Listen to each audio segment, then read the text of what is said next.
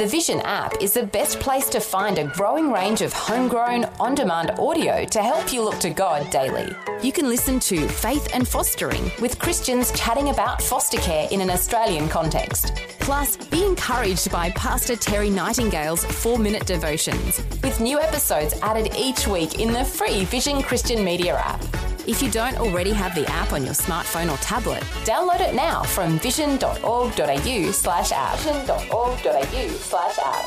Vision. Life, culture and current events from a biblical perspective. 2020 on Vision. You might have heard us talking about one of those special events that'll happen across 4 states at the end of this month and through March, called the Stewardship Summits. Very important for church leaders and for people who have a financial stake in their local church, because there are some significant things that are going to be shared at that summit by a number of very special guest speakers. Let's talk some more about that Stewardship Summit today and where they'll be on, starting at the end of February and going through March. Alex Cook, the financial planning expert, the founder of Wealth with Purpose, back with us today. Hello, Alex. Welcome back to 2020. Hey, Neil. Thanks for having me. Alex, these are important because the idea of stewardship is something that somehow or other, if you don't keep reminding people in church life, it's very easy to forget that we are stewards of what God has given to us and that there is a purpose in the way that we use our money in the kingdom of God. What do you talk about when you discuss the importance of this level of stewardship that you'd be expecting from church people? Yeah, look, great question. I like to define stewardship using this sort of phraseology, and that is that stewardship is managing God's blessings in God's ways for God's glory. So the starting part obviously is God's blessing. So that is our time, our talent, our skills, and of course our treasure, our resources, our financial resources. Then of course we need to do it God's way.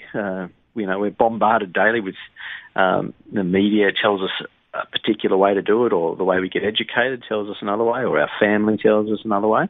But sometimes those ways don't necessarily line up with the way God intends. And then, of course, the third thing is that the way we handle money should ultimately be for God's glory.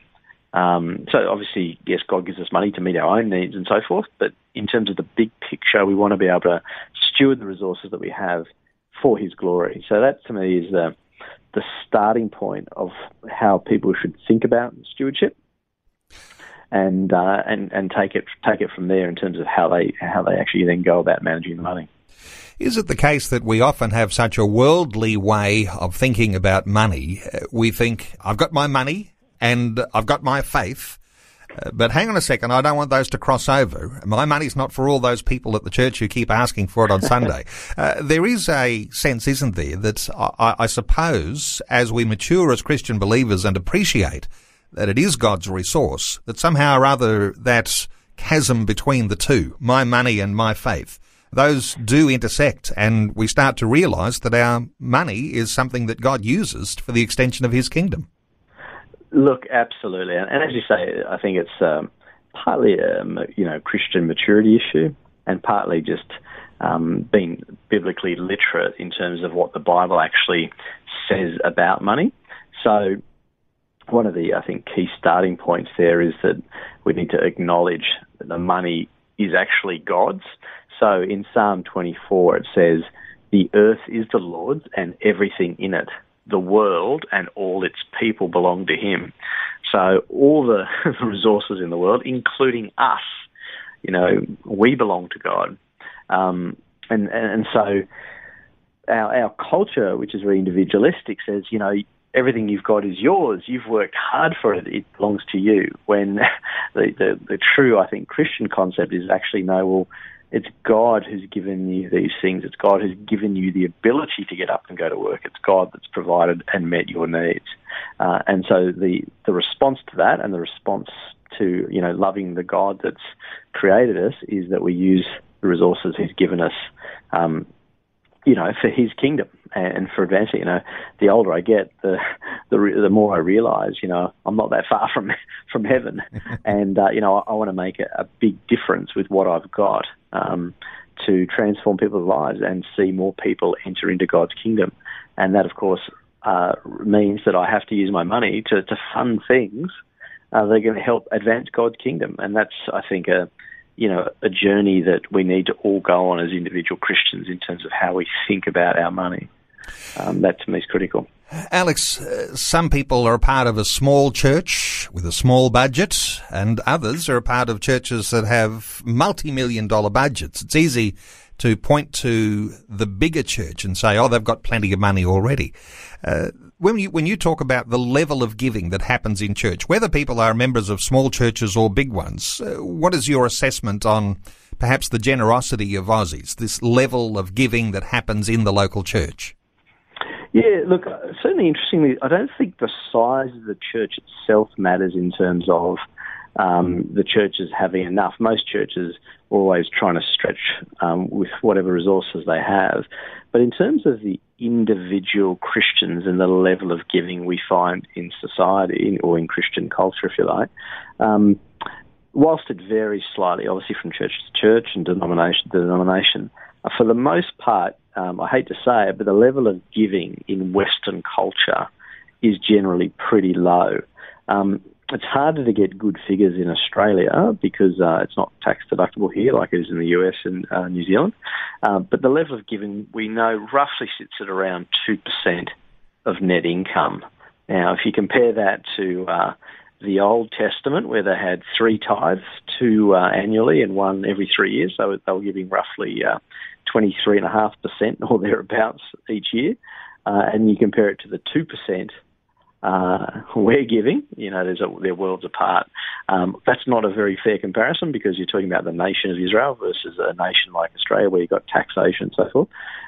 Nor is it, that's allowing for the Old Testament, but even in the New Testament, people were overwhelmingly generous. It talked about the fact that not only did people give out of what they earned, but people actually sold assets and laid the proceeds from those assets at the disciples' feet.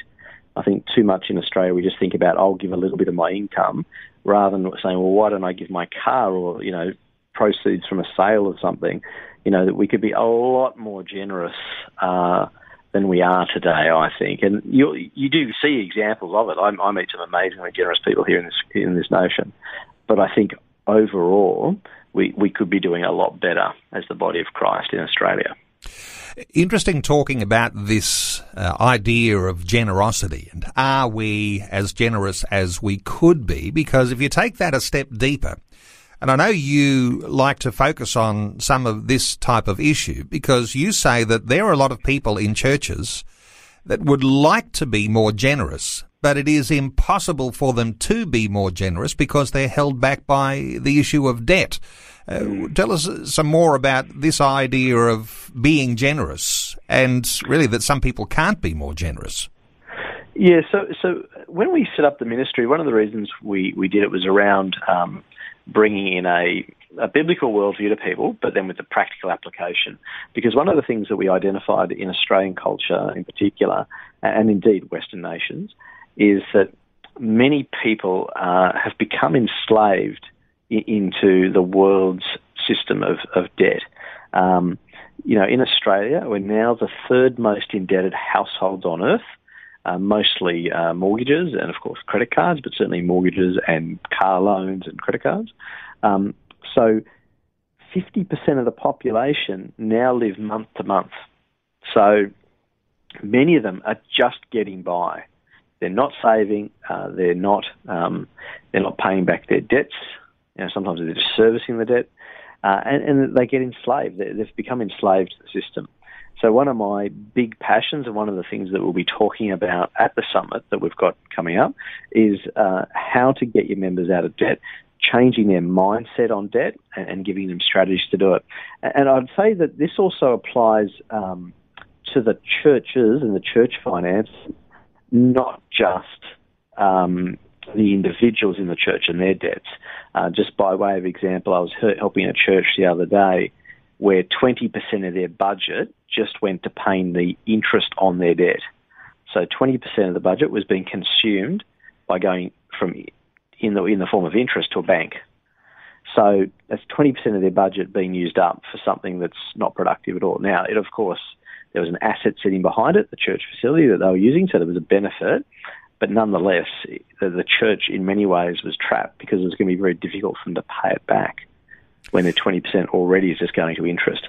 So debt is one of these things that's become very normal in our society, and we don't question it. So one of the things that we'll be discussing is, well, what does the Bible say about debt? What should a church do? What should an individual do? And how do they get out of debt as quick as they can? Because it's very hard to live a generous life if you're caught up in lots of debt. Well, I think people that go along to your Stewardship Summit will know what to expect. A straight-talking Alex Cook. First of those coming up on the 28th of February in Sydney at St Paul's in Chatswood. Then on the 7th of March in Melbourne at Stairway Church in Vermont. The 14th of March on the Gold Coast at Cross Life in Upper Coomera. The 21st of March in Perth. The Platform on Adelaide Terrace in Perth. What sort of topics, what sort of guest speakers have you got as part of the lineup for the summit, Alex? Yeah, look, we've tried to get a mixture of practitioners, in other words, church leaders, and external experts that have a particular expertise. So we're going to be talking about really a range of different topics, starting with what's going on in the world in terms of finances, sort of understanding the times that we're in, and particularly with low interest rates and so forth, and what's going on. But then the key thing is not just having an economic presentation. It's talking about, well, how does that affect you? How does that affect your church? How does it affect the families and couples in your church? That's more, I guess, economic in nature. Then we're going to be talking about one of my favourite topics, and that is what I call the building blocks of a generous church. In other words, what are the key drivers that will lead to a church seeing a significant increase in their giving over a period of time? So those building blocks are critical. We'll talk about leadership and money and what the role of the leaders are, what they should be teaching, what their responsibilities are.